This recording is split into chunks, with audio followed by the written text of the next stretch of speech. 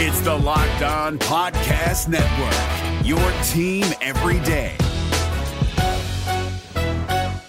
Kyle Krabs here, host of Locked On NFL Scouting. Join Joe Marino and me every day as we provide position-by-position analysis of the upcoming NFL Draft. Check out the Locked On NFL Scouting podcast with the Draft Dudes on YouTube or wherever you listen to your favorite podcasts.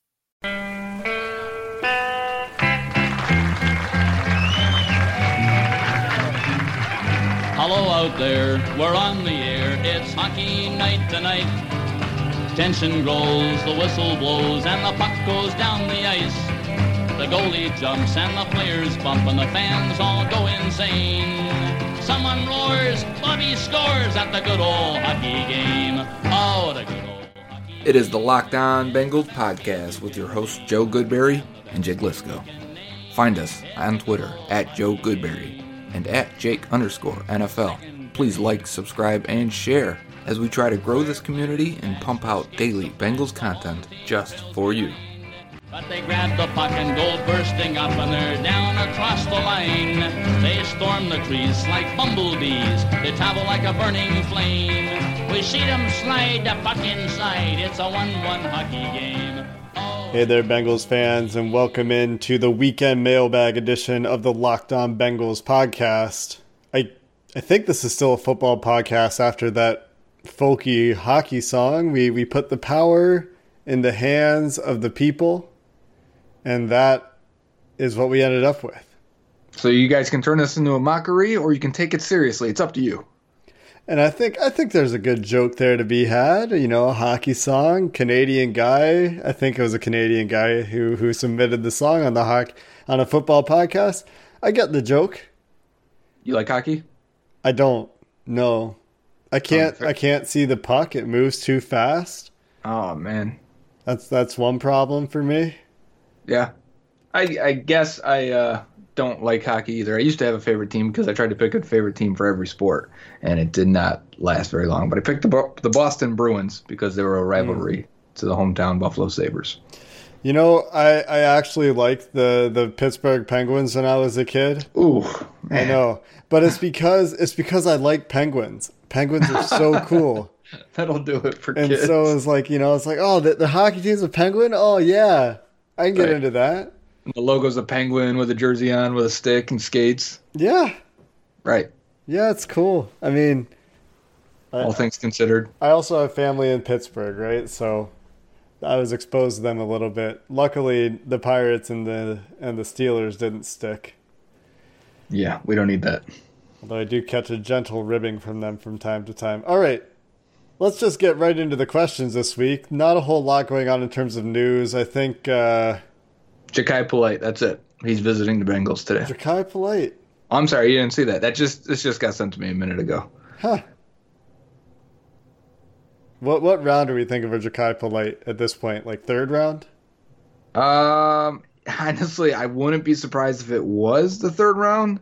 I kind of feel like that's crazy, but at the same time, if he has an Orlando Brown type fall, and that was Billy Marshall, by the way, that sent it to me. Thanks for tagging me in that, Billy. But yeah, I mean, if he sees an Orlando Brown type fall, it's possible. Yeah, it's very possible. Weird case. Got to do your homework, though, right? Like, that's a guy that they could see as a potential faller. Maybe this is somebody... Because Dunlap had motor issues, too, right? Yeah. He tested better at the combine, but, Exactly. If you don't know who Ja'Kai Polite is, he bombed the testing as a defensive end edge rusher from Florida, thought to be a top 15, maybe 20 guy before the combine. He looked incredibly out of shape. He did not test well. He was very defensive and questioning, and during team meetings, he rubbed everyone completely the wrong way. He is, at best, a second-round pick at this point. It was Jordan Mills who was visiting. He left, apparently, without a deal as well. I guess the team is still looking to upgrade an offensive line, given that visit, but it will not be Jordan Mills, at least as of now. I think that's it. He wasn't good enough for them. Nothing to say there, right? Let's go on to questioning. Nope, I get it, but I'm not going to comment. Our first question comes from Joe Sheldon at JSheldon32. What is your dream draft scenario, let's say rounds 1 to 4? Mine? Thanks for asking. Oliver in the first and trade the second for Rosen. I pretty much wouldn't care after that. So you ask us to give you 4 rounds, but yeah, you're checking out after 2. Thanks a lot, Joe. That's what I thought too, man. That's a cop-out. That is a cop-out. Put in the work. But that would be, I would take that, obviously. But you need a linebacker, so I'm going to piggyback back off yours and say Blake Cashman in the third. I think third round's really good. I take Jermaine Pratt in the third, too. But 2 different type of guys. One's more of an athlete cover guy, even though Jermaine Pratt tested well. He's a downhill run stuffer, not very good in coverage. So they could use both because you could potentially replace Preston Brown as an inside guy, Blake Cashman as a weak side linebacker guy and nickel. And then in the 4th round, if that is how it went, I would still like to dip back in the offensive line, or I'd like to dip into tight end at that point. I'd take a Jay Sternberger. I'd take a Josh Oliver at tight end. But we've talked so much about Max Sharping and Titus Howard, and I don't see a way Caleb McGarry's still there, but I would be interested in those guys if they were somehow still available. Yeah, that's a good list. I think Oliver in the first is a fine dream draft scenario. Maybe in the second, it's, Dalton Reisner has a fall, or that'd be awesome. If we're talking a dream scenario, Devin Bush is there. But I don't think that you can even dream on that right now. No, I don't either. 3rd round, Jay Sternberger sounds good to me. I think that he might be gone before the 3rd, given the hype recently. But if we're going to talk dream targets, I think Will Grier in the 3rd sounds really nice to me. Yeah. And then 4th round, Max Sharping all day. Max Sharping is a dream pick in the 4th round, followed probably by some other offensive linemen like Elton Jenkins or Memphis running back Henderson. Yeah. All right, next question from TRL at CNatty87. Where do you rank Paul Brown Stadium amongst others? Tailgate, seating, fan experience, engagement in game, etc. Have you been to another game? Another stadium? I don't believe that I have. I've lived in other sports? For other sports, yes. I've been to a lot of baseball stadiums because baseball games are much, much cheaper to attend. Yeah. Paul Brown has Gold Star Chili and does not have La Rosa's Pizza. I don't really remember, to be honest. Do you have an answer to this question? Why don't you give them a real answer? Well, I've been to the Bills Stadium, and I've been there about 10 times or so. I've been to the Paul Brown Stadium maybe 4 or 5 times. I can't remember. But I've never been to any other football stadium. But I've been to Dodger Stadium, Anaheim Angels Stadium, Atlanta Braves, Cleveland Indians, Toronto Blue Jays. So I've had other fan experiences at sporting events, and the Bengals is very dry when you go there. And I've always had a good time with the people around me, though, surprisingly. When you go to Buffalo, it's a little bit rowdier and crazier, and especially if you're going as a fan of the opponent. But the stadium-wise, and I'm thinking of like the tailgate setting for Paul Brown Stadium. It's kind of in those parking lots that surround underground a little bit. You really don't see it. You really don't see, as you're approaching it. I was really caught off guard, and then all of a sudden everyone's down there having a good time, which was awesome. But when you go to Bill Stadium, now it's New Era Field for a couple more years, but it's not in the city. They want it in the city in the next one, but it's out in the middle of nowhere, and it's kind of like a college setting. I mean, there's no tall buildings or anything. The tallest building is the stadium, and it's just flooded with insane, drunk idiots. It's a good time if that's what you want, but it can also be hostile. I would say I feel safer at Paul Brown Stadium, but at the same time, not as fun as it potentially could be. That makes me think of Miller Park in Milwaukee. I lived in Madison, Wisconsin, and we would go over to Miller Park every now and then for a baseball game, and they just have this massive flat parking lot around the stadium where there's just tailgating as far as you can see all the way into the stadium. Yeah. I did like the downtown atmosphere, though, for Paul Brown. Yeah, because, people are hanging out at bars. You can go get some food. It's a good time. I had my junior prom, I want to say, at Paul Brown Stadium. That's weird. In a banquet hall there. That was kind of interesting. It was a good time. Yeah. Our next question comes from Drew at LWOS Drew on Twitter. Since Mark Walton is all but gone, what running back would you like to see the Bengals take in the 6th or 7th round, or earlier if you want, of course? And yeah, Mark Walton, if you missed the news, this is something we could have talked about in the lead, I guess.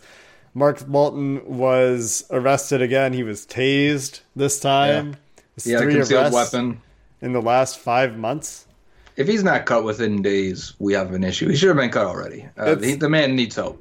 It's weird. He does. He. It seems that way, right? The Bengals, as Paul Dehner noted in his tweet about the topic, are typically the type of team that lets the legal process play out. But this is one that, I mean, it's pretty clear cut, right? So who's the running back, late round running back for you, Joe? Let's say five plus.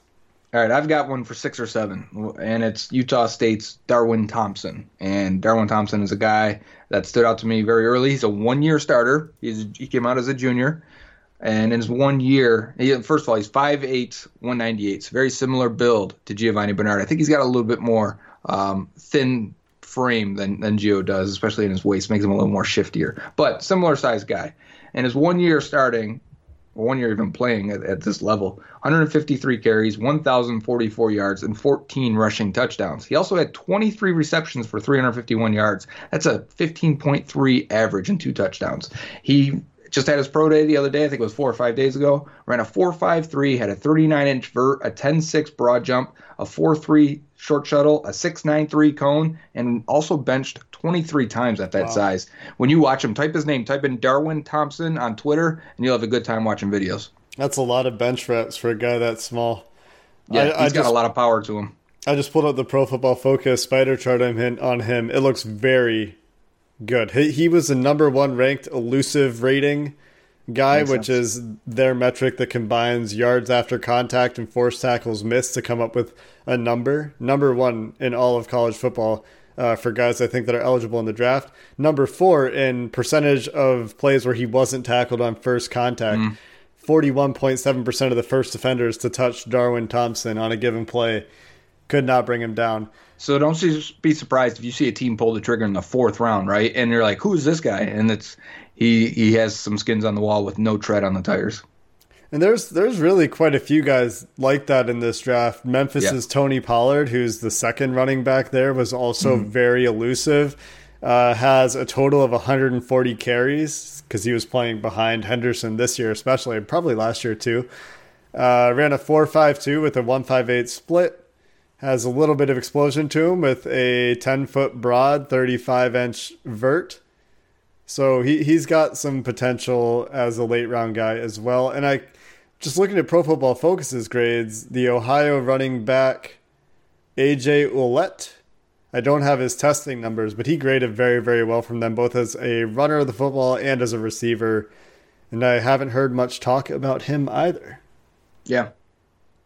And next one is from Alex Grigsby at Grigsby81. Alex, thanks for the question. You're pretty much with us every week. When Auden Tate was drafted, everyone said that the team should move him to tight end. Why is that not practical? And what would need to happen to make it work? Yeah, Auden Tate came out as a really big guy for a wide receiver, but if you look at his measurements coming out as a tight end, he would have been in the 1st percentile for weight. Despite being almost 6'5", he was only 228, which for a tight end is svelte, to say the least. For a tight end, though, his 40-yard dash of a 4.68 is actually pretty good. And we've talked a lot about his ball skills, his body control, his ability to make plays on the football. And, you know, the rawness there in his route running and explosiveness, explosive change of direction especially, is limiting factors in his ability to get open and why he fell so far in the draft despite very strong productivity at Florida State. So what would need to happen? I think he would need to gain weight. He probably need to gain at least 10 pounds before you even start to think about it. Yeah. And I wonder what he's playing at in the NFL. I wonder if he lost weight or gained weight. You would think at the combine he lost some weight to run fast. You would think. You would think. That's what they typically do. So there's a chance that he might weigh 230 already. He probably would have a lot of technique to work on, especially in terms of inline blocking if they were to ever put him in line. So you could just use him as a move tight end, which wouldn't be much different from asking him to be a slot receiver. Mm-hmm. And the hard part with that is actually calling him a tight end so that defenses treat him as a tight end. You know, if you're just saying he's a slot receiver and you go out there, well, their teams are going to treat him as a wide receiver, and they may put a corner on him that, or even some safeties could probably keep up with Auden Tate. And because of it, it's not really an advantage. But you get a linebacker on him and some other safeties on him, and he can beat those guys. And now his athleticism is not a hindrance to his game. So that's why you want to label him a tight end, call him a tight end, use him as a tight end at times, and then go from there. That would be the trick, though, right? Is getting other teams to treat him as a tight end, even if Remember you list Rex him as a tight Burkhead? end. If he never lines up never lines up beside a tackle with his hand on the ground, they're just going to put a corner safety on him. Remember Rex Burkhead being moved to a wide receiver, and he really wasn't. And then it's funny because Hugh Jackson did the same thing with their running back Duke Johnson. And said, hey, he's a slot receiver now, guys. And then he kept lining up in the backfield because they kept trying to create a situation where they're running against the nickel defense. And the teams that knew the Bengals would say, no, he's a running back. We're going to defend him as such. The teams that didn't, the uncommon opponents, Rex Burkhead would end up getting some crazy matchups in the slot. It's really what I remember that year. It was eye-opening in terms of, man, these defenses or these other teams really aren't doing their homework. No, and it should be pretty easy. Yeah. Speaking of Duke Johnson, he actually wants to be a wide receiver, apparently, and some around Twitter think that he has a skill set to do so. Out of all the running backs that they talk about moving to wide receiver, he'd be a great player for the Patriots. Who wouldn't? For the Saints, too, probably for the Chargers. So there are a few teams. Anyway, next question is Tyler Olsen. Was there anything else you wanted to add? No, that's okay. Tyler Olsen, TO Show 24. Remember the TO show? Yeah. Say the Bengals do take Haskins at 11, even with one of the Devons or Ed Oliver still available. Is there a scenario where the Bengals trade back up into the first round to get another top guy? It's not common to do that for a non-quarterback. Trade-ups typically are for a quarterback, and you go get your guy. We did see teams last year move around a little bit more freely. I remember the Saints coming up and getting Marcus Davenport. And, it could happen, but it would have to be a fall to the 20s. I mean, they're not going to trade up to 12 and then give up next year's first plus this second, and then maybe even it would take more than that, probably take an extra third or so, whether it's this year or next year. So you'd pay a lot of capital for a non-quarterback if you went that route. Yeah, and if they wanted to trade back up for one of the Devons, you're trading back up to 19. And Sure. That's very, very hard to do given their draft capital this year. I don't even know who it would be that would be flying. Maybe if Jonah Williams was there at the end of the first round. But even then, I think the Bengals are just the type of team that they're stubborn. I was going to say infrequent to trade up in the first place. Yeah. Jeff Hobson wrote about it a lot this week. Remember a few times hearing stories of them considering trading up for Andy Dalton, for Carlos Dunlap. There was a couple other guys that they ended ultimately missed on. Anthony Fasano, I think, the tight end a long time ago. Mm-hmm. But, I do remember hearing stories after the draft of them exploring trade-ups. But it usually costs a lot. You're going to lose on value, and they don't like to do that. So next question, Dirty Dubs 513. He asks, if the Bengals are going to 100% take a quarterback with the 11th pick, Daniel Jones, Dwayne Haskins, Drew Lock are still available. Who they take? I hope it would be of these guys Dwayne Haskins, although I have serious reservations about each of them. I think Drew Lock is not the type of quarterback that fits very well with Zach Taylor in terms of what his strengths are. He needs to go to a vertical offense. I don't know that that's what we're going to get out of Zach Taylor's Bengals. And then I think Daniel Jones or Dwayne Haskins could run the offense, but there's more upside, I think, considerably with Dwayne Haskins as a one-year starter who flashed the ability to be a very efficient runner of an offense toward the latter half of his playing career, which is one season.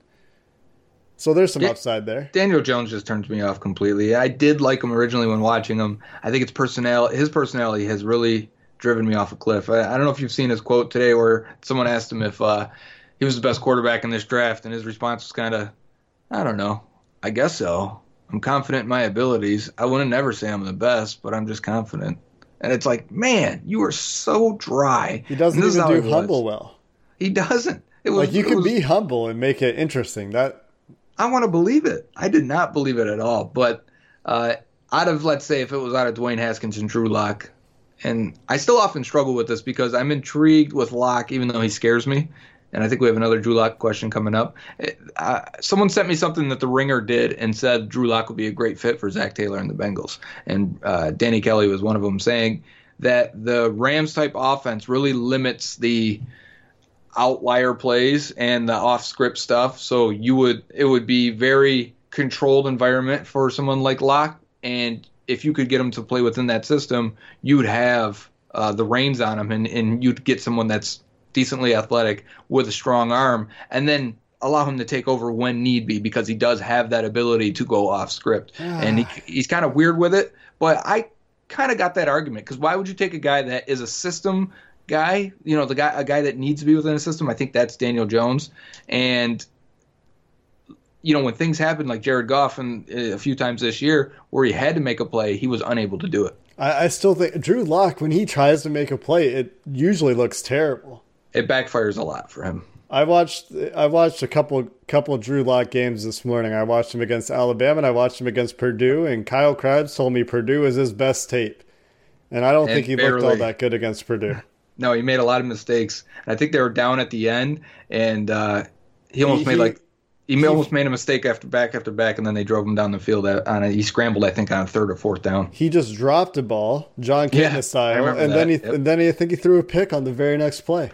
Yeah, and this was with 3 minutes to go, and they were down by a touchdown, and they miraculously got the ball back again. So here's an argument for Drew Lock, and maybe we'll get more into this in a second. He has the arm talent, so yes, like you said, if you can get him to play in your system, then he could be very, very good because he has arm talent. And if you're getting him to play in your system and it's Zach Taylor's system, then that means that you've taught him to be good pre-snap. I think Daniel Jeremiah said he's a poor man's Mahomes. Like, if you're going to get him Mahomes this year, it's him. And it's because I don't see it. I saw that tweet, and I don't see that comparison. But here's why I understood it. And listen, remember, I'm scared to death of Drew Lock. If the Bengals drafted him, I would find the positives and hope for Mahomes type thing. With his arm strength, the propensity to go off script and feel comfortable, at least, even though he makes a lot of mistakes. If you watch Mahomes, he made some, and he still does, make some wild decisions. But he can, because he's got a freak arm and he's a really good athlete. And if you look at Drew Lock, he tested as a really good athlete. I think a 9.6 relative athletic score. We know his arm is extremely strong.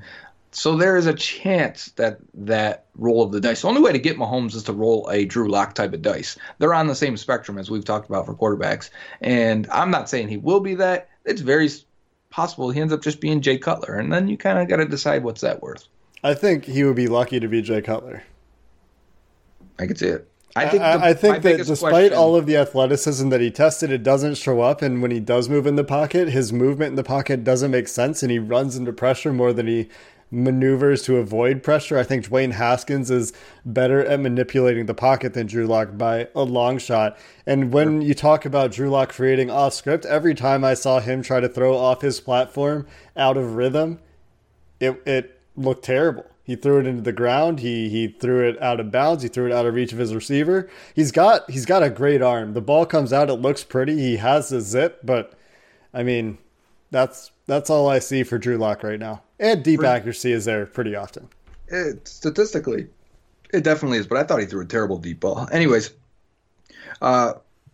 we have our quarterback rankings it's a little in flux, starting to harden up a little bit, but he is a number 5 quarterback right now. And one of the big red flags on him is just 9-inch hands, which is, if you're under 9.5, that's a red flag. He is way under that. He's barely even playable and based on the percentage wise. And then when you go to his production metrics, shout out to Jim Coburn, with a 49.54, gives him like a 3% chance of being successful. So if you're rolling that Drew Lock dice, you are rolling a very, very risky dice.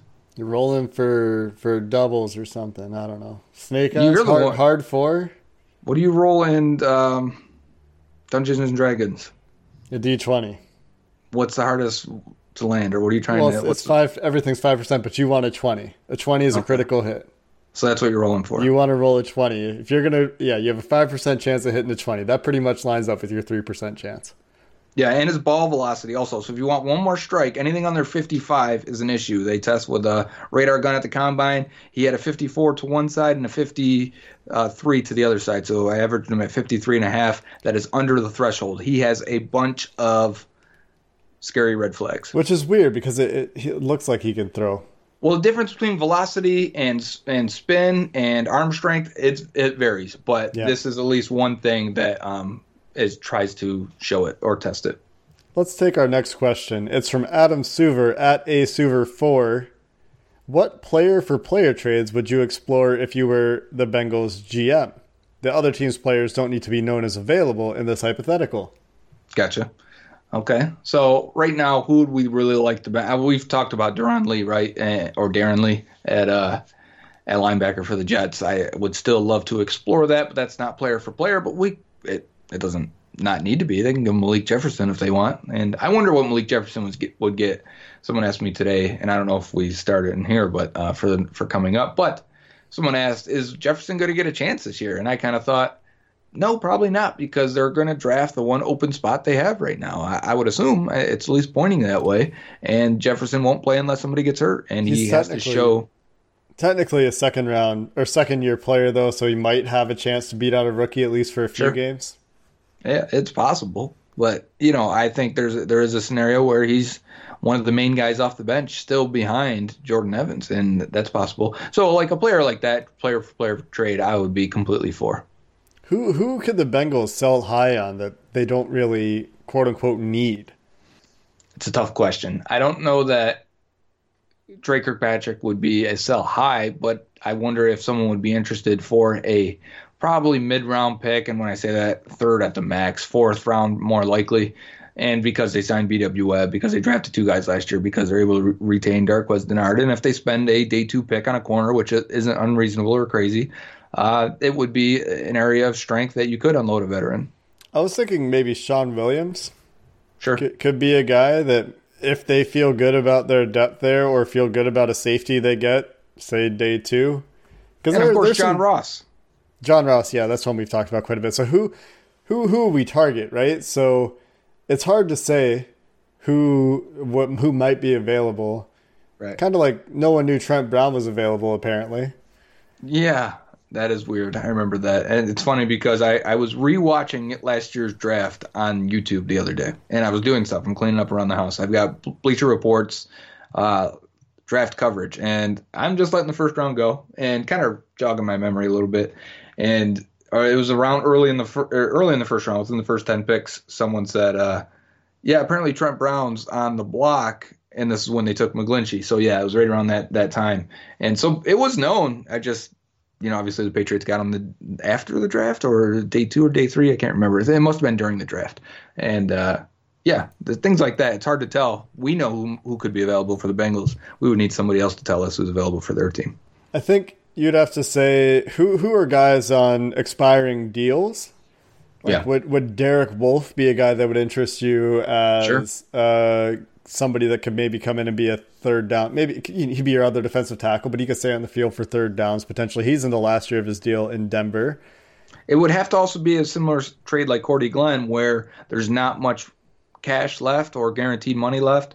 That's how the Bengals typically operate. And, Cordy Glenn, the deal, the structure made complete sense for them to trade for him. So it'd have to be someone else that has a similar deal with a flat cap hit for the next year or 2 years or however long he has left. Yeah, I'm looking through this list right now. It's hard to find anybody who I think might even be available. It's going to be, like you said, Trent Brown's a great example because I don't think most of us, 95% of football fans, knew who he was until the Patriots traded for him. And then everyone looks him up and go, oh, man, this guy was pretty good. So it's always a situation like that. You ready for the next question? Yeah, let's go. This is from Kyle S. at American_Kai, KY. Seems like there's been a lot of smoke and mock drafts of us drafting Haskins, whether via trade-up or Haskins sliding. Do you think the smoke is being caused by an unseen fire, or do you think it's merely media speculation? Would you take Haskins or Locke if you had to pick? So similar question, but more about Haskins this time.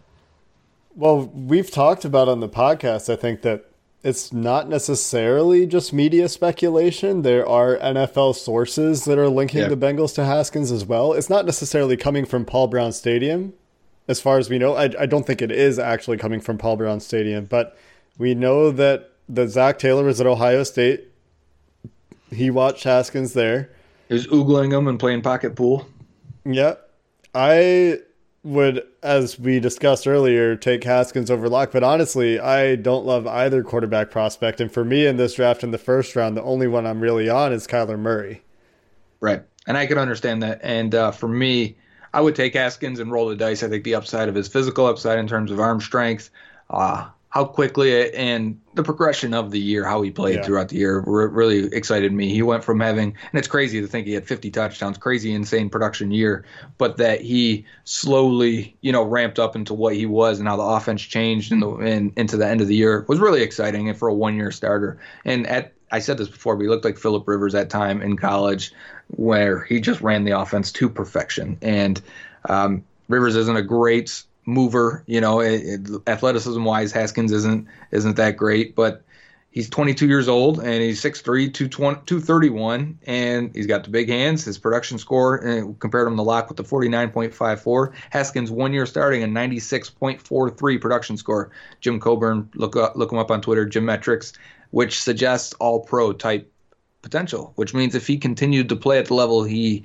did, I think if he had one more year of the exact same play he showed this year in production, he'd be a lock to be a top 2 pick. And because you back that up twice in a row, well, that's who you are. You find a way to succeed. Tom Brady finds a way to succeed without being spectacular in a lot of ways. So I think Haskins, you could take that bet and say, yeah, he's going to do this again. This is replicatable, or that bet can backfire and it's just he was in a great system, or he's got some more issues that I think are evident on tape, and we've talked about, especially when things break down and his deep accuracy and things like that. So if it's not, it's not a. One other thing too, I'm losing my mind a little bit, but one other thing, ball velocity, because we mentioned it with Drew Lock, 52 miles per hour for Dwayne Haskins, so he also was below that. I wonder if they're testing it different this year because most of the guys failed the threshold. Did anybody pass? Yeah, Will Grier, Brett Ripien, Jordan Teamu, and Clayton Thorson. Kyler Murray did not throw. I know Kyler Murray didn't throw. I wonder if they got it at the pro day. Few guys at 54. Gardner Minshew, Tyree Jackson. A few guys at 53.5. Finley, Drew Lock, Daniel Jones. So there was people on the cusp, but just a handful that went over. Do you remember what Dalton was? Yeah, 56. Right, because Grier being 58.5, because he had a 59 and a 58. Mahomes was a 60. And it's not something that really shows up on tape for Grier at all. Josh Allen was a 62.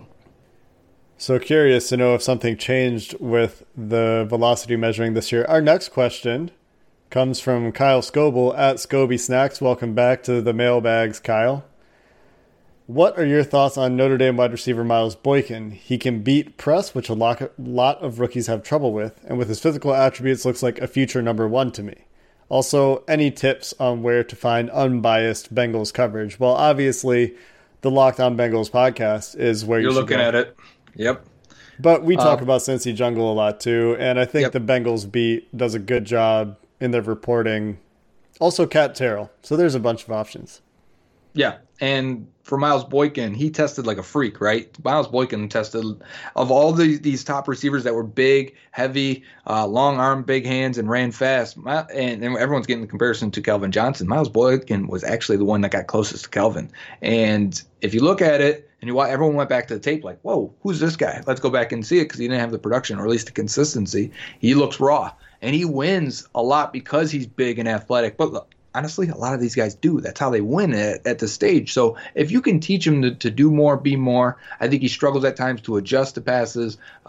Sometimes doesn't look as fluid as you would like, but he's a big guy, 228, 230 range. So it makes sense. Expectations for those big guys are a little bit different because they got to win the physical game, and I think Boykin does. So in my opinion, I wouldn't be surprised if he went in the second round, but if he's there in the third or fourth, and I really doubt it, but if he's there a little bit later, I think that's a high upside roll of the dice right there.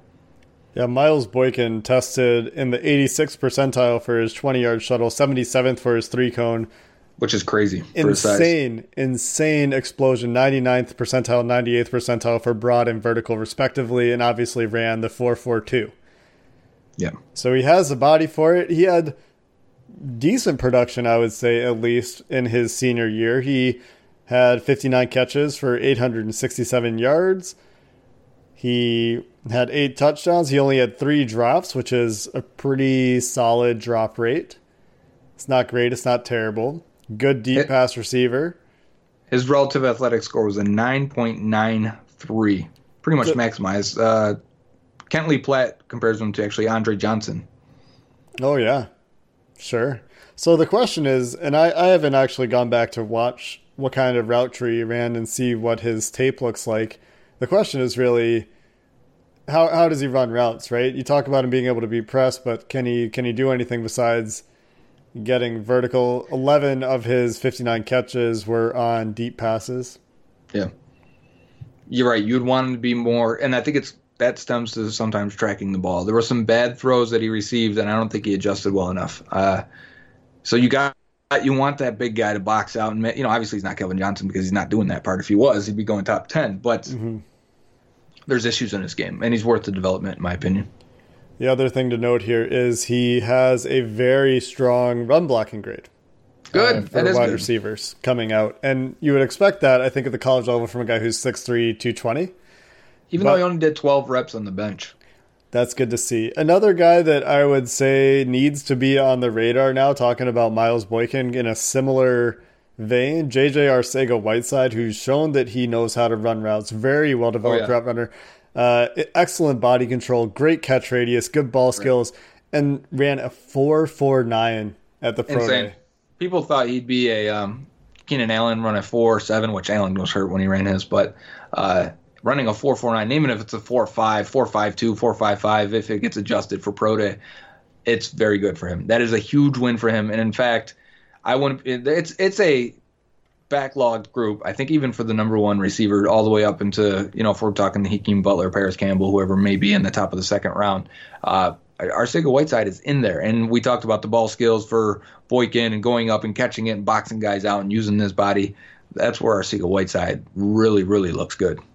And then some other guys that you could talk about as bigger guys. Kelvin Harmon, very developed in terms of professional refinement. A little bit slower, but still 6'2", 220. He just ran a 4.6, so I think people have cooled on him. He didn't test great in straight line speed, and he really tested actually pretty poorly in agility drills as well. So this year is just weird, right? There's a bunch of these guys that are 6'2", 6'4", 6'2" to 6'6", really, about 220. Yeah. That ran fast, have production. N'Keal Harry's another one. Yep. The list goes on, right? It's a deep list. It makes you want one because they're freaks, and I'm in favor of freaks. You kind of got to find one, right? But like some guys, like Lil Jordan Humphrey, who I think some people are saying, I've seen him mocked to the Bengals a few times in 6th, 7th round. He's 6'3", 210, had a lot of production at Texas, but he ran a 4.75. Right. You're going to tell me Auden Tate. You're going to tell me Auden Tate can't play wide receiver. Right. Yeah. So I don't think they'll do that again. If they draft someone, it may be speed. Take a Marquise Brown in the 3rd or 4th round out of Oklahoma. John Ross Cologne, really, he's lighter though. I think he was under the threshold.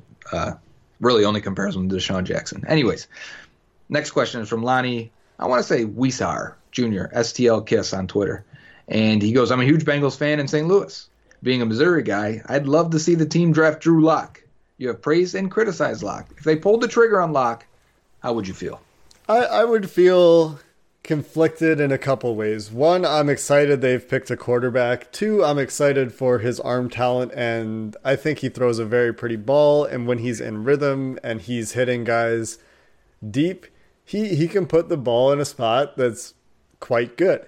So he has a lot of arm talent, and I think that under pressure, he has huge issues. I think off script, I don't really like what I've seen off script because, like I said, you talked about him having the Mahomes potential, but when I watch him go off script, he's throwing interceptions, dropping the ball, throwing it backwards 9 yards by accident. And then 9-inch hand, man.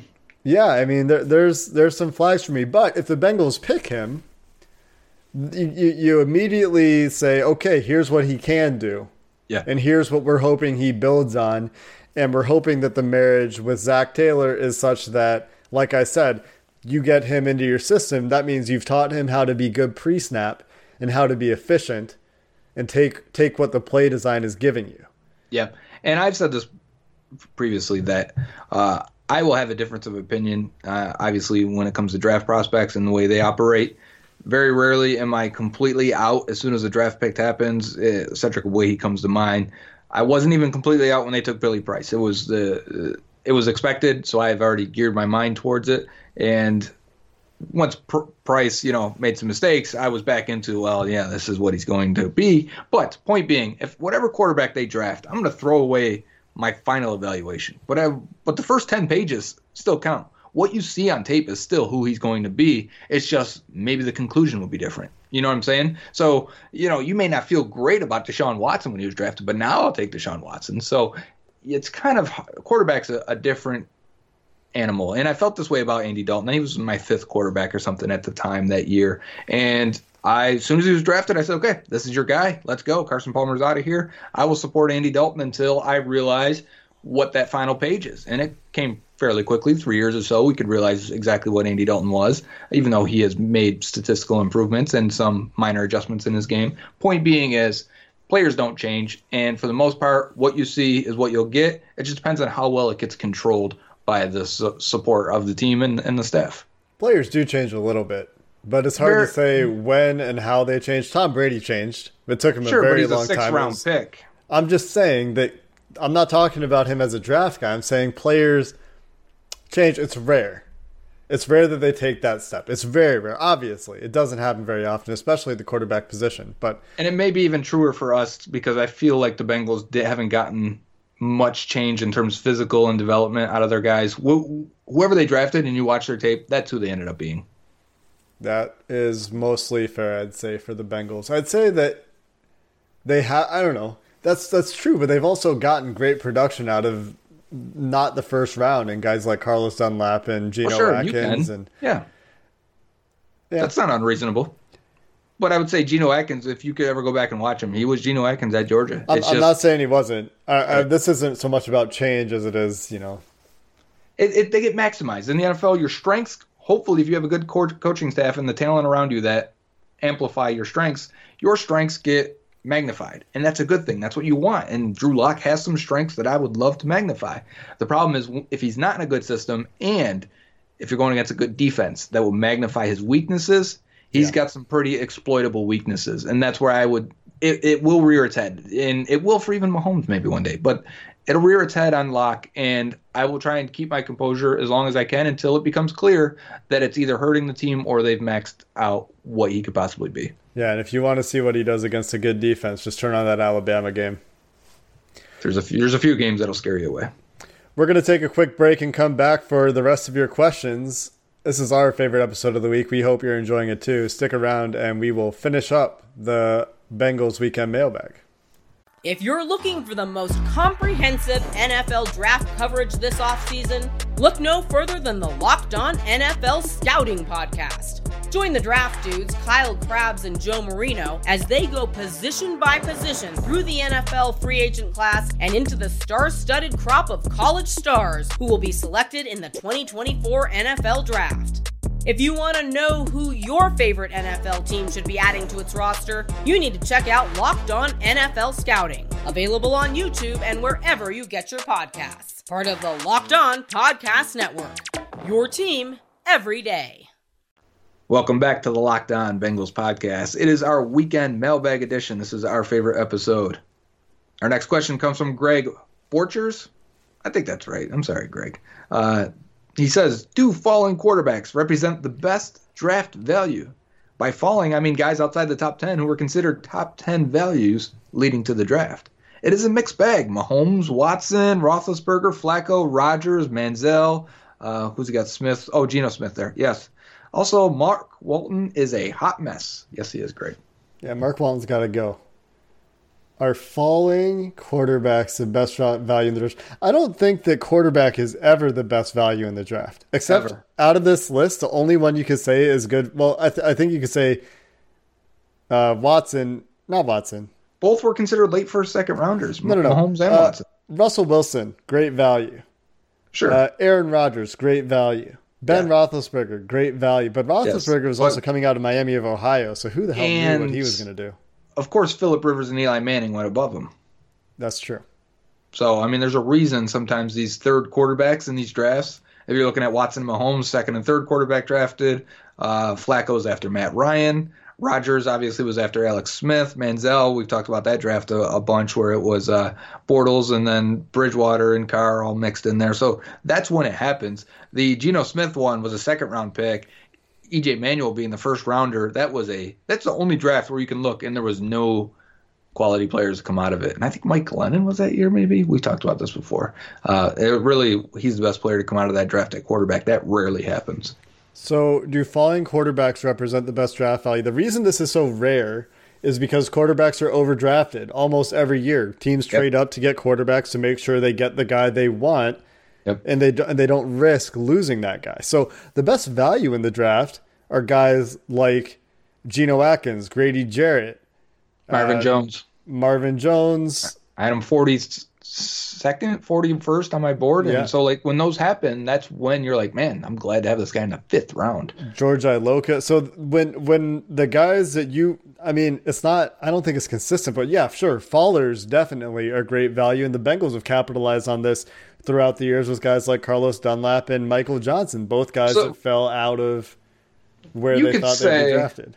You could say that an actual falling quarterback that you think is really high. I mean, the Packers, were they trying to draft Aaron Rodgers that year? And they must have thought highly of Rodgers. All of a sudden, they're like, man, he's still on the board. What is going on here? So there are rare cases of a faller. So, yeah, if there is a real faller, and we can only name a few, that would represent the best value of all time, maybe, right? Aaron Rodgers could go down as the top 10 quarterback in history, if not higher, and he was taken much later in the draft than is typical for a quarterback. Quarterback's just such a weird position. It is. Like I've said, I made the case that it shouldn't even be on the same board. Like, you have your board, then you have who would you take in the first round as a quarterback? Yeah. If you only got one guy, if you got two guys, that's it. You don't compromise because the top two guys went and you need a quarterback. You just take the next guy. It doesn't work that way. And then is it ever worth taking a round 2-3 quarterback? Or at that point, is it just, well, we might as well just get our guy in the 5th round that we think can develop? If you're confident in your evaluation, no, you don't reach. You just say, well, that's it. The well is dry after the two guys. If you think this year Kyler Murray and Haskins, that's it. That's it. You don't reach for Daniel Jones. You don't reach for Drew Lock or whoever it may be, or Will Grier. You just say, screw it. We didn't get a quarterback. Speaking of quarterback, our next question comes from Kyle Kaler. Kyle Kaler1 on Twitter. Okay, Andre talked about the CBA and a possible short offseason for the players that year. My question is, in anticipation for this possibility, does it make more sense to draft a quarterback at 11 this year instead of waiting until the following year? So they have essentially this would be 2021, right? Would it? Yeah. The CBA expires in 2021, so we'd have 2 more drafts. Yeah, so you'd still have the 2021 draft. And so this would be a good question for following, unless it's Trevor Lawrence and you have the top overall pick. Well, then you'd be pretty mad you forced a quarterback pick because of this reason. But I can see what you're saying. If you remember, though, 2011 was the last time there was a shortened offseason, and that was Andy Dalton. He hit the ground running. And Cam Newton came out and threw for 380 yards in week 1 against the Cardinals. So it didn't affect them at all. Mm-hmm. I think it could affect them, but we have recent evidence that it doesn't affect them, and we don't have a huge sample size to really talk about. I'm sure it has an effect, but I don't think that means you don't have the ability to overcome it. It's not just quarterbacks, right? Like, it's the defenses that are also behind. Everyone's behind. And maybe that was the reason why the quarterbacks hit the ground running for that class. Well, I can think of at least 2 guys. Kaepernick, very shortly after. But, maybe it's because the defenses were really bad that year. Anyways, next question is from Grant at Grant Dickman, too. What moves would you have to make to become a real Super Bowl contender? And do you think Andy Dalton would be that guy? I think we've seen a team in a hypothetical world where Andy Dalton could be that guy. So I'm not going to say that he couldn't be that guy. He's not the guy that's going to carry you to a Super Bowl, most likely. Any quarterback apparently can pull a Joe Flacco or a Nick Foles and carry you to a Super Bowl. Yeah. So in that sense of the word, sure, Andy could. But it doesn't seem like a very likely scenario. So to become a real Super Bowl contender with Andy Dalton as your quarterback, you have to do what they did in 2015. And build an incredible team around him. They had a great offensive line. They had great weapons for Andy Dalton on the offense, and they had a really good defense that year. They basically nailed 4 straight drafts and culminated in 2012 draft of really just nailing that with their 10-11 picks, crushing the 5th round. And, they aced the draft, and it was unrealistic to expect it to continue, and it didn't. Obviously, we've redrafted 14 and 15 recently and saw the impact that had on this roster. But if Andy Dalton is that guy for this franchise, this is a big part of the question, because this franchise isn't supporting a middle-of-the-road quarterback. And if they did, you'd feel much more comfortable with Dalton. But the fact is they don't maximize their cap. We talked to Andre yesterday, and you listened to that. They don't make the moves necessary. They never build up and gear up for one run. Even 2015, they rolled over like $6 million in cap space. They never really geared up and said, this will get us over the hump. Let's add a few free agents. Let's make a trade at the trade deadline, and let's get this team where it needs to be. And that is partly why, probably a big reason why I get to the conclusion of we need to draft a quarterback. And it's really, I think about this team and why I get to that point of drafting a quarterback is because of the franchise. And it's going to more than likely take a superstar quarterback to pull this franchise out of the depths of its own bubble it lives in. And when I think of the Indianapolis Colts as a franchise, not much different than the Bengals. Owner is a joke. Really, everyone has heard the issues that the Colts have had. Even if you look at the year when between Peyton Manning and Andrew Luck, and it just completely burned down, and it seemed like even the people within that organization were fighting each other and they couldn't figure it out. And then all of a sudden they go from Manning, which brought them out of the depths of being the Colts, and then Andrew Luck, which has been a good pick if they protected him. And they still haven't been able to protect him yet. Still, with a horrible roster, they still end up beating the Bengals when they do play because Luck is Luck and Andy Dalton's Andy Dalton. That makes me think of another question we got, so we're going to jump ahead. When you think about the Bengals signing Bobby Hart to play right tackle, and you look at deals around the league for guys like Darrell Williams, Ty Nsekhe, that's what kind of makes me think of this question. When you're building around Andy Dalton, you need to build around with the best you can get. And, yes. I don't think that they've done a very good job of that this offseason. So Evan Deep asks, what do you think is more likely, that the Bengals genuinely don't care about winning, leading to cheap money and the lack of outside free agents, or that they sincerely do want to win but just aren't qualified enough or are too stubborn to do what's necessary? Yeah, I think the latter part is probably most true. But if you aren't putting the effort forward, or at least open to outside ideas or outside influence, then you're not putting your best foot forward to win, and you truly don't want to win, right? So it's kind of both of those can be true. You can say, I want to go to the gym, work out, and lose weight, but if you don't go do it, do you really want to lose weight and get in shape? So I think that's kind of how I would describe the Bengals. Or if you go to the gym and most of the time you're taking selfies and talking about how you're working out, but really you only get a couple of reps in, Yeah. One of those gym people. It's like I'm kind of getting in shape, but you're really not maximizing what you could be. Yeah, you're not obese. You're not going to die of a heart attack tomorrow, but you're not going to win a fitness championship either. I think that's exactly what the Bengals are. And I do think that they want to win. I think that they want to win their way. And their way comes from Paul Brown, which is Mike Brown's trying to win the way his dad did 40 years ago. And it's not working. Good luck. I mean, the NFL is a totally different beast. So to sum it up, yes, I think they want to win. I think that they have some people in the organization that know how to win too, and it's just not all coming together. Next question from Harold Moskowitz at CH Go Law. Now that Mark Walton is probably done, will running back now be higher in the draft plans, or do we wait till late in the draft and maybe sign Alex Collins or maybe even Jeremy Hill? There is literally less chance of Jeremy Hill being a Bengal than I don't even know what unlikely thing you could come up with. There's less chance of Jeremy Hill being a Cincinnati Bengal again than there is of me inventing a time machine and telling the Bengals to take a knee instead of handing it off to him after Vontaze Burfict's interception in 2015. Great. I don't know that running back is higher in the draft plan. I don't think it was ever that high in the first place, and they still do have 2 more years of Mixon and another year of Gio, or 2 more years of Gio. So I don't think it needs to be that. One. I don't think it needs to be that high, but I mean, I think they wanted a third running back, and I don't think that they're married to Walton at all, and so it could be, I think, fifth plus is where I would expect. Sure. Yeah, because I was surprised last year when they went in the 4th, you know. So it wasn't expected last year, and those guys were even younger and on a longer deal. So, and the thing about Walton was that he was really good on special teams. That third guy has to be able to play special teams usually, because you're only activating 3 running backs, especially when Mixon's going to take the load and you still want to have a role for Giovanni Bernard. You're really never going to get to that third back. So drafting signing a Jeremy Hill wouldn't work for that. I'm not sure how much Alex Collins has played special teams at all, so I really don't know about that. But guy I'm interested in was a quarterback convert last year out of USF, Quentin Flowers, and someone that they really liked. And he would make sense for a special teamer also. And that fourth running back can be a developmental guy, and the third guy is active, so maybe he's the fourth guy. Our next question comes from Derek Ober. How long does Zach Taylor have to prove his ability to coach the Bengals at a level of more success than Marvin? Does he get the same leash, theoretically 2008, 2010, or 2016 to fan standards for Marvin? Or is the NFL now a 2 to 3 season window to prove it, given teams like Philadelphia and the Los Angeles Rams having immediate success with their new coaches? Love the podcast. Thanks, Derek.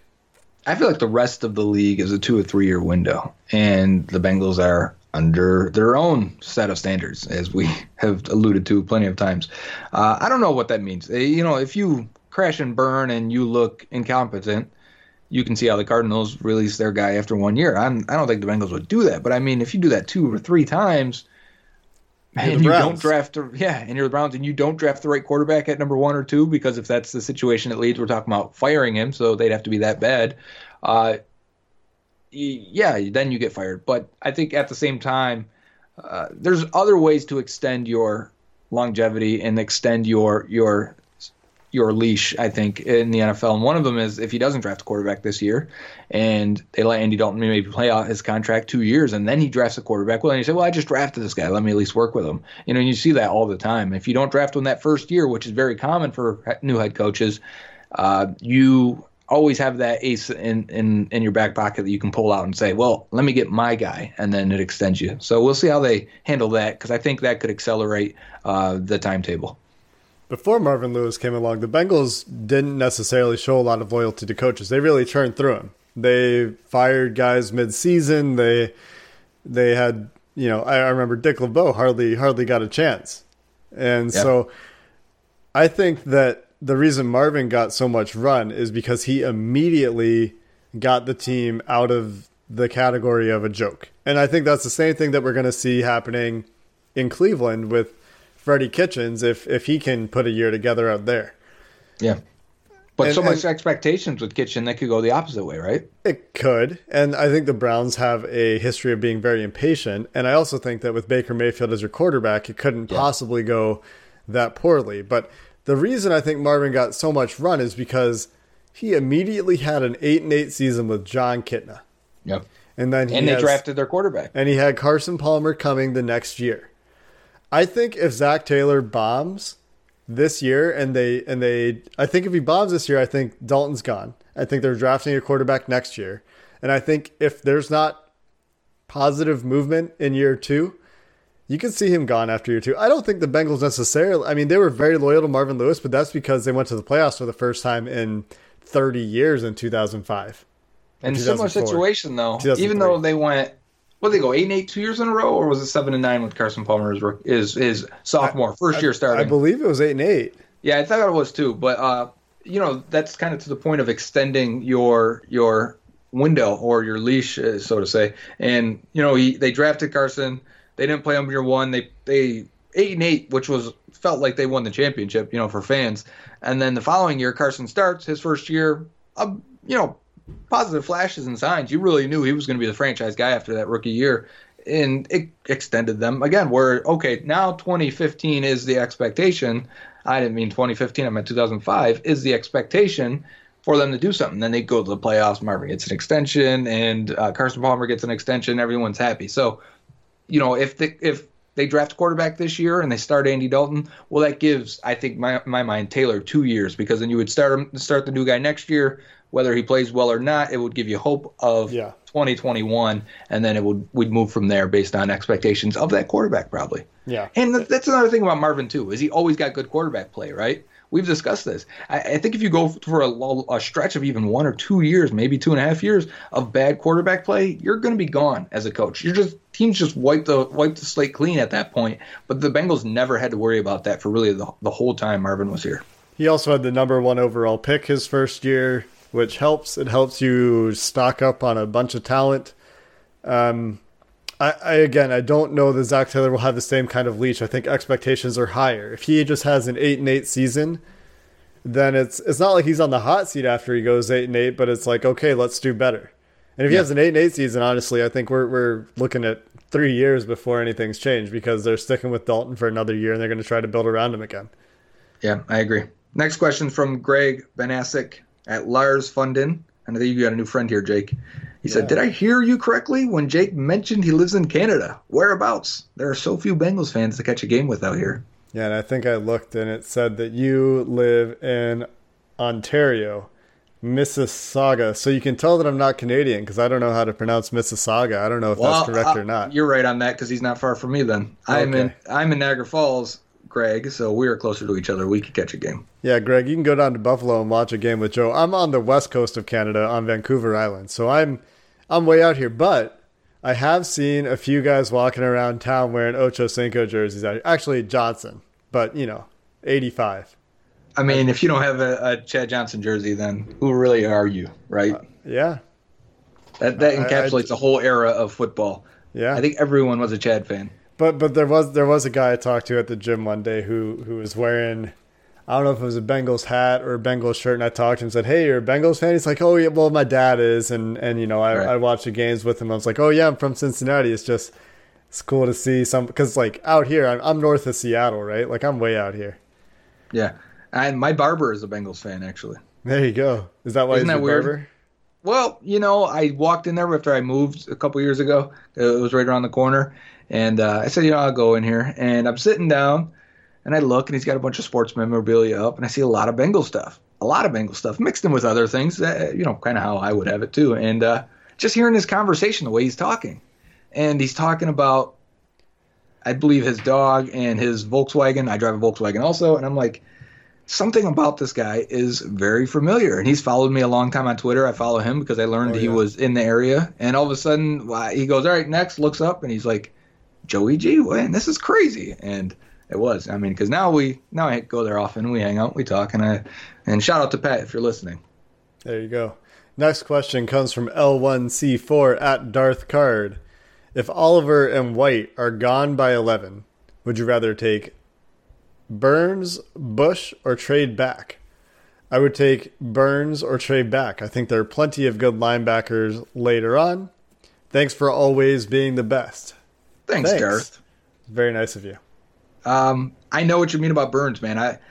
I really like the idea of Burns. I thought Matt Miller's tweet yesterday from NFL Draft Scout on Twitter, he said he talked to a defensive line coach, and he believes that Burns is a little bit lower on NFL teams' boards than he is ours. And because I think the draft community thinks he's a top 10 lock and should be. I mean, he tested like a freak. He had the most pressures and disruptions of any edge rusher in college football. He should be a top 5 pick if this defensive class wasn't so insane. I mean, a crazy, crazy class. If he's still there at 11 and they take him, guess what?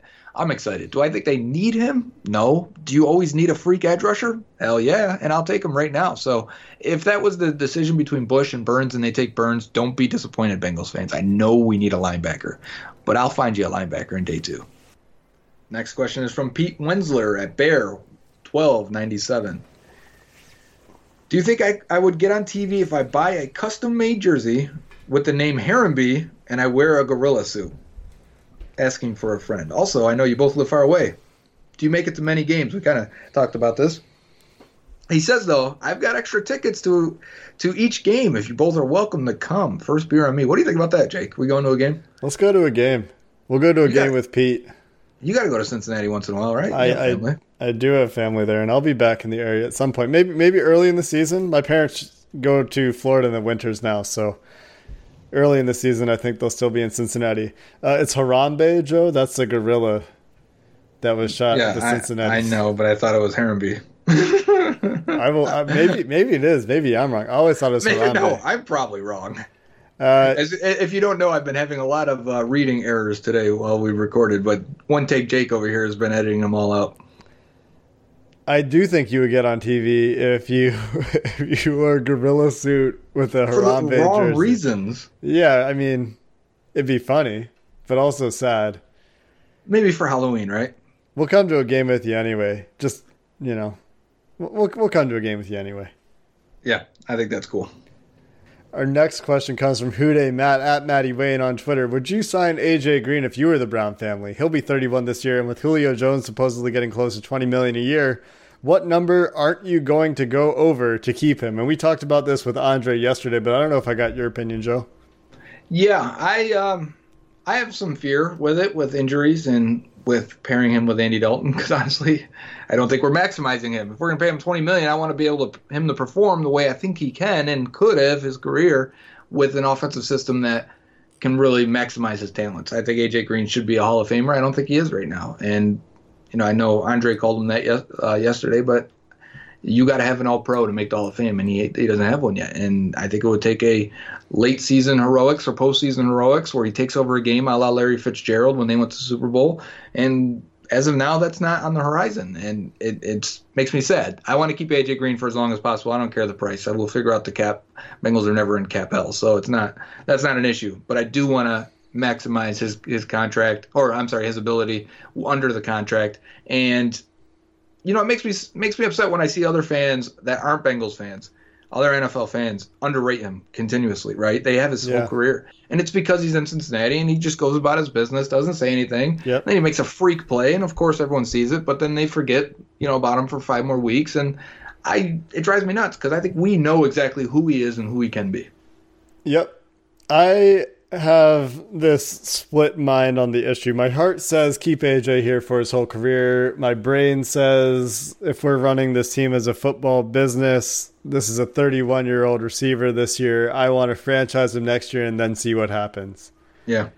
Stay healthy for those 2 years before I commit. And it's not very fair to the player. This is the nature of the NFL.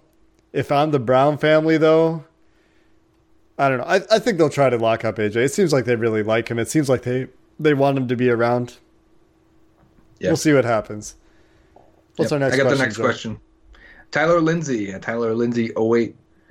What would you think of free agency happening after the draft? This is also another thing we talked about with Andre. And then maybe this is why you brought it up, because Andre's tagged in this. Seems like a win-win to me. Teams are able to fill their roster holes a little more easier. And the players win because teams will be more aggressive on bidding on positions they were not able to hit on the draft.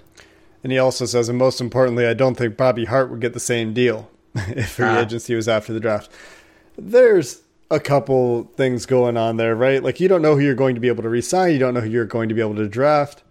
Free agency right now informs the draft because if you fill your holes in free agency, it allows you to go BPA in the draft. So I wonder if you see teams draft more for need if free agency came after the draft. On the other hand, maybe, like you say, they just draft best player available and say, okay, this is who we got. Who can we go get on the free agent market now?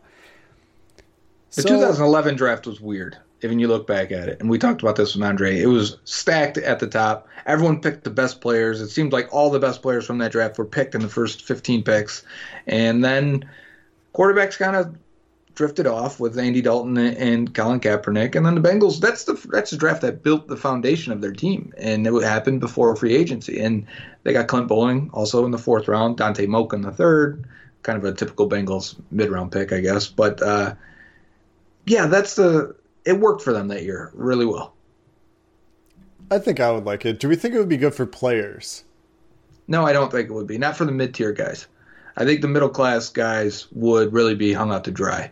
Because the top guys, the elite guys, will get their money. You'll find a place for them. I think it's the mid guys. Yeah, because there's less need then, right? Yeah. Like there's less. John Miller won't get signed like that. I don't know.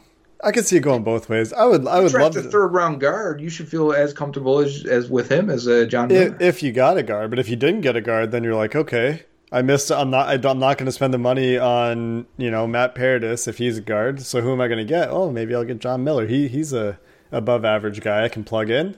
Sure, if you don't get those guys in the draft, I just mean you're going to cut off half the teams that may have interest. But there's always going to be guys that you don't get in the draft. Is the thing, right? So either way, there's going to be you're going to have need. So it depends on how it affects the draft. If teams start drafting for need because they feel that need for security, that need to know who the player is going to be, then it's probably not great for guys like John Miller because there won't be a need. Like you'd see a lot more guys getting signed to be backups or 1-year starters. So it could lead to more 1-year deals. Mm-hmm. Our next question comes from Roger Spurgeon. Why haven't the Bengals done more to promote Ken Anderson and Ken Riley to the Hall of Fame? Both seem like obvious choices to me. I enjoy the podcast. Keep up the good work. Thanks, Roger. There is a lot of campaigning that goes on, especially for the guys that are now in the what is it called? The legacy group. Is that right? When you're past, or you've been passed so many times. I know what you're talking about, but I don't remember if that's the name or not. Yeah, apparently you go onto some subgroup where everyone's going to vote for one legacy player a year to make it in. And I think Ken Anderson it might happen. It honestly may happen. But you do have to campaign for it. You do have to show his stats and his history. And I retweeted something today from FGB Chase on Twitter. And Ken Anderson, era-adjusted quarterback rating is 14th all-time. Yeah. And he was super good for that time. And had they have won one, especially the one early in the 80s, then he'd be in. It would have already happened. But it didn't happen, and it's Cincinnati, and they can't seem to get the respect, just like we're talking about for A.J. Green, outside of Ohio. And because of it, the players suffer. And so it does fall on the franchise to show how good these players were and act like, Ron Jaworski, you know him because he's on TV, and you know him because the Eagles bring him to all their stuff, and he gets celebrated every time they do anything. Well, Ron Jaworski wasn't anything. You go look at his stats. Ron Jaworski was just a guy, and they treat him like he was a legend for the Philadelphia Eagles. So, yes, you could do a lot more with Ken Anderson. I think this goes to a deeper question, and we talked about this a little bit when we were talking about the renovation at Paul Brown Stadium and the hallway where they've got the pictures of the team legends and what have you. The Bengals don't do a good job, even locally, of recognizing. They don't. Do they have a Ring of Honor now? Is that what they're? No, they don't have. They have nothing. Online Hall of Fame. They're not willing to, and maybe this is a money thing because I talked about this too. The Reds spent a bunch of money on their really nice Reds Hall of Fame, and it's right down the street. So it doesn't look good for the Bengals when they won't pony up the cash to say, you know what, let's just recognize the guys that have been here. And that, I think that also speaks to the current culture too. And Zach Taylor's talked about this. Let's make the history important. And maybe, Mike Brown is aging. Maybe he'll see, I want my legacy from the greats that have played under me as I've owned the team. I want that to be enshrined too. So maybe you'll start to see more of that. It's been something that people have been asking for a long time. Yeah. And he hasn't budged. So I would like to see it. I'd go to a Bengals Hall of Fame, wouldn't you? Sure. Yeah. And it wouldn't even have to be before a game because it's downtown, so you're doing something downtown and they just built this Bengals room, hall, whatever it is that celebrated, show some old clips, let you get nostalgic for a little bit. Yeah, that'd be fun. Yeah. There's tons to do around the area now. I think the Red Stadium has better walkability because all the stuff is right across the street from Great American Ballpark, but it's still, you have an actual scene between the stadiums downtown Cincinnati now. Yeah. It's only growing. With the fountains and everything. And I think Gio even lived, I think maybe early in his career, I think he lived in one of those buildings. He's getting married now. He can't still be there. But he was there last year. Anyways, this next question is from Jordan Grigsby at Jordan Grigsby 5.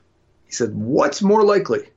Burfict has his best year in Oakland under Paul Guenther, or Andy Dalton has his best year under Zach Taylor? I think it's Andy Dalton having his best year under Zach Taylor, and here's why. I think Burfict's best year will be very hard for him to repeat. He had some very, very good play. Dalton also had 2015 in which he was very, very good, but I think it's more likely that he reaches that level again, and that happens if everybody stays healthy, right? Yep. And the offensive line hits the ground. And the offensive line exceeds expectations too. That's the big question I was stuck on is, can this offensive line protect Andy Dalton to let him be the player he was in 2015? And on the surface, we have to say no, right? We have to look at it objectively and say, no.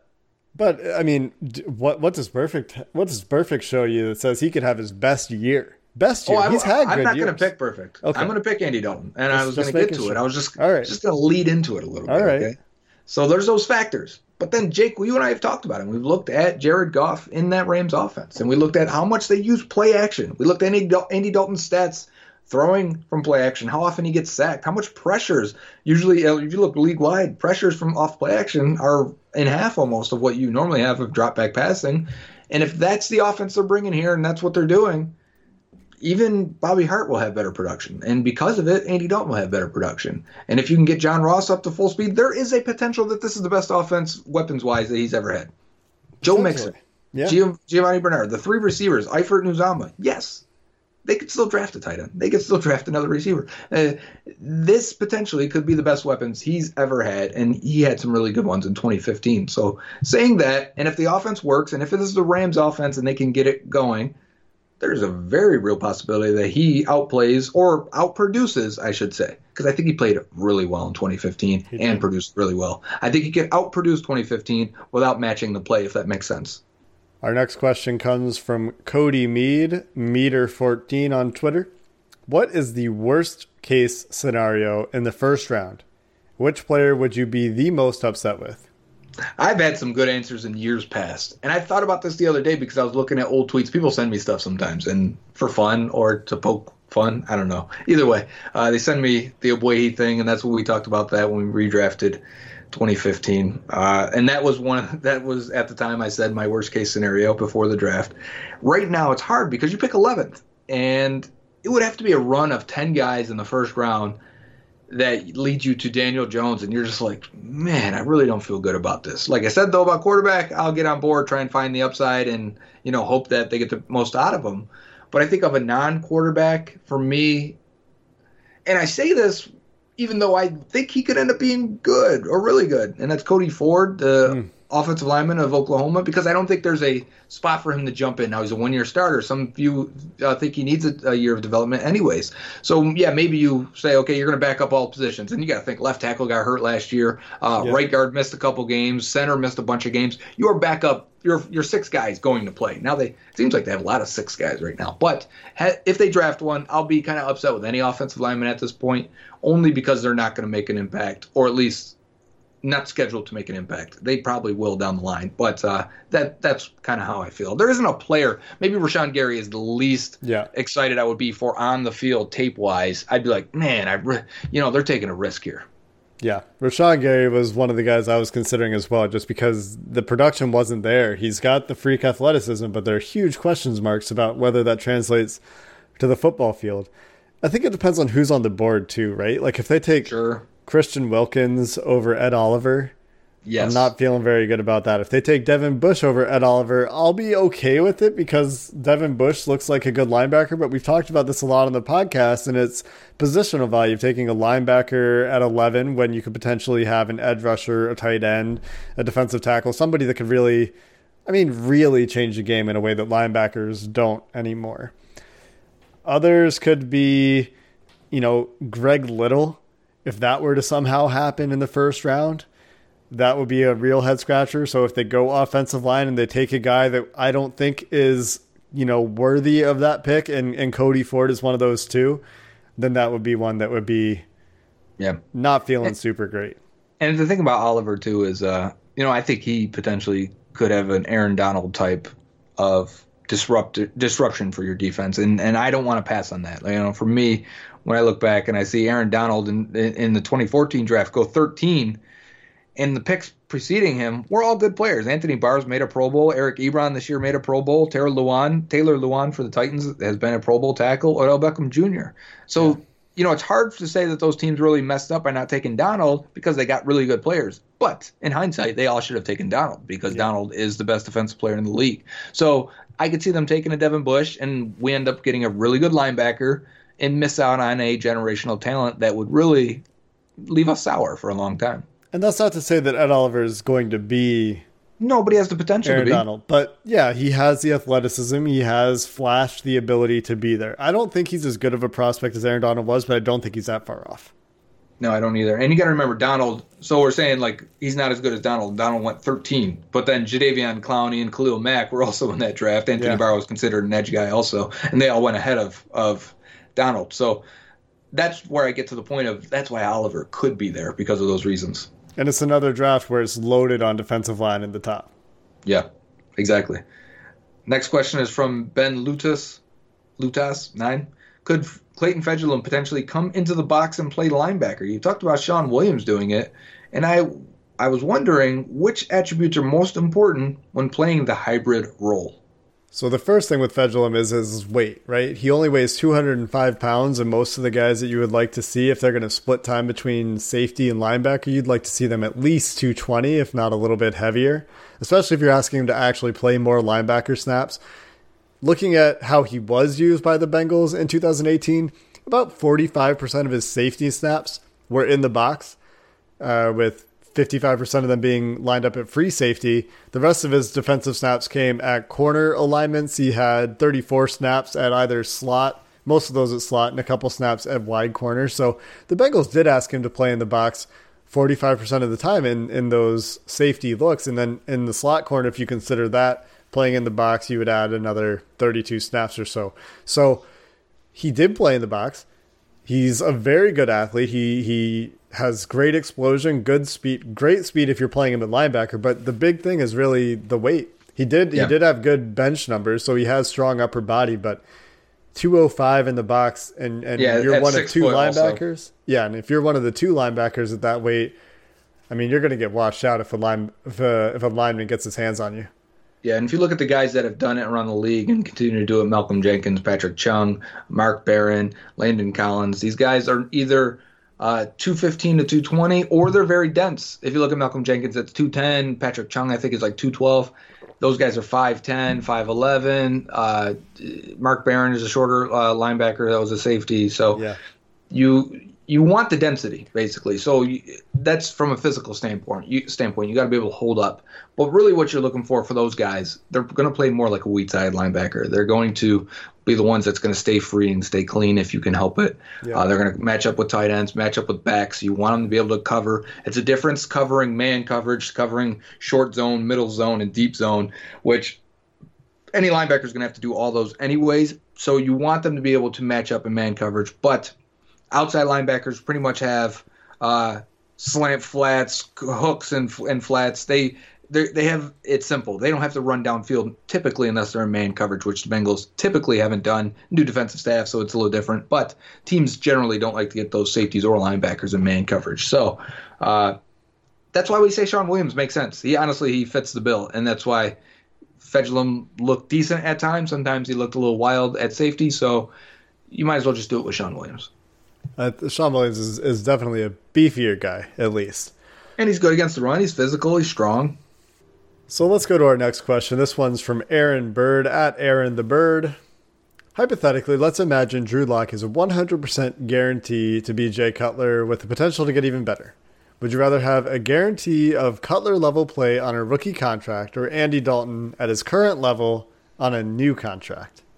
That is kind of a tough question. You spell it out very specifically. So I will say, because of that, you don't leave me any wiggle room to make an argument otherwise. I'm going to say you take the Jay Cutler on the rookie contract. And I say that because the rookie contract is the most valuable factor of all these. Yeah, that's it. I mean, if you're talking about Andy Dalton at his current level on a new contract, Andy Dalton's new contract is going to be bigger, you would think. Especially, I mean, quarterbacks around the league are getting paid more. So you're talking about paying Andy Dalton more money at his current level versus Jay Cutler with potential to get better on a rookie deal. I'm taking the rookie deal, mostly even because if you paid him his current money. Even his current money is $10 million more than what you'd pay the Jay Cutler rookie. Yeah, well, probably even more because the Bengals would be drafting him at 11. Yes, right. So yeah, I would. Like I said, that rookie contract is big. And if you're going to maximize it and actually maximize it, we talked about this with earlier question of the Bengals franchise, then that is worth a lot to them. Next question, Travis McCoy. What is your favorite night of the draft? I made a huge error in signing up for a road trip on draft weekend, so I'll not be watching days 2 and 3. Pretty bummed about missing day 2, as it's my favorite with multiple high-value picks. I like day 2. I also like the 4th round a lot, and I wish that they did 1 and 2 on day 1, and then just everything else was on a second day. Because then remember how it used to be? What was it? 1, 2, 3? Yeah, 1, 2, 3 on Saturday. Now, if you're young, you don't remember this. So I'm lighting up. This is my favorite question of the week. We may vote for him because of this now. Nostalgia. So. Yeah. All right. So Saturday used to be a party. Saturday and Sunday, honestly, we'd get together with our friends. We'd do mock drafts. We'd have drinks. It'd be an event. It's a marathon. It started, I think, at noon or 1.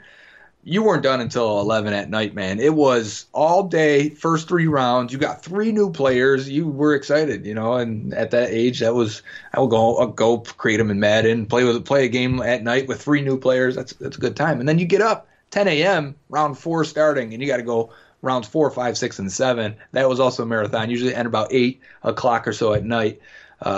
We had a good time with that. And you could do that because it was an event rather than now it's on prime time. You get 1 round. Some of my best friends, a Cowboys fan, they don't even have a first-round pick. So I don't even know if we'll get together this year. Thanks, everybody, for your mailbag questions this week.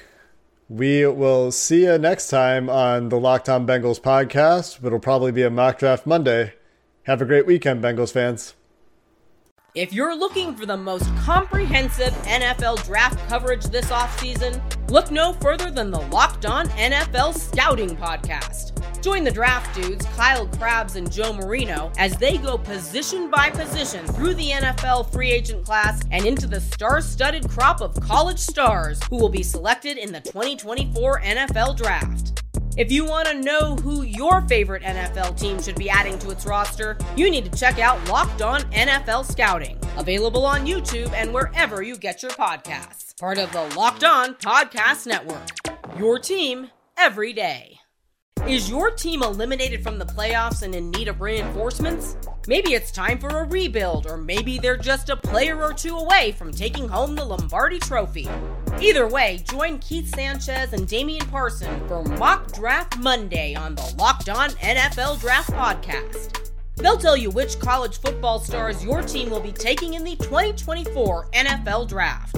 Check out Mock Draft Monday on the Locked On NFL Draft Podcast, part of the Locked On Podcast Network, your team every day.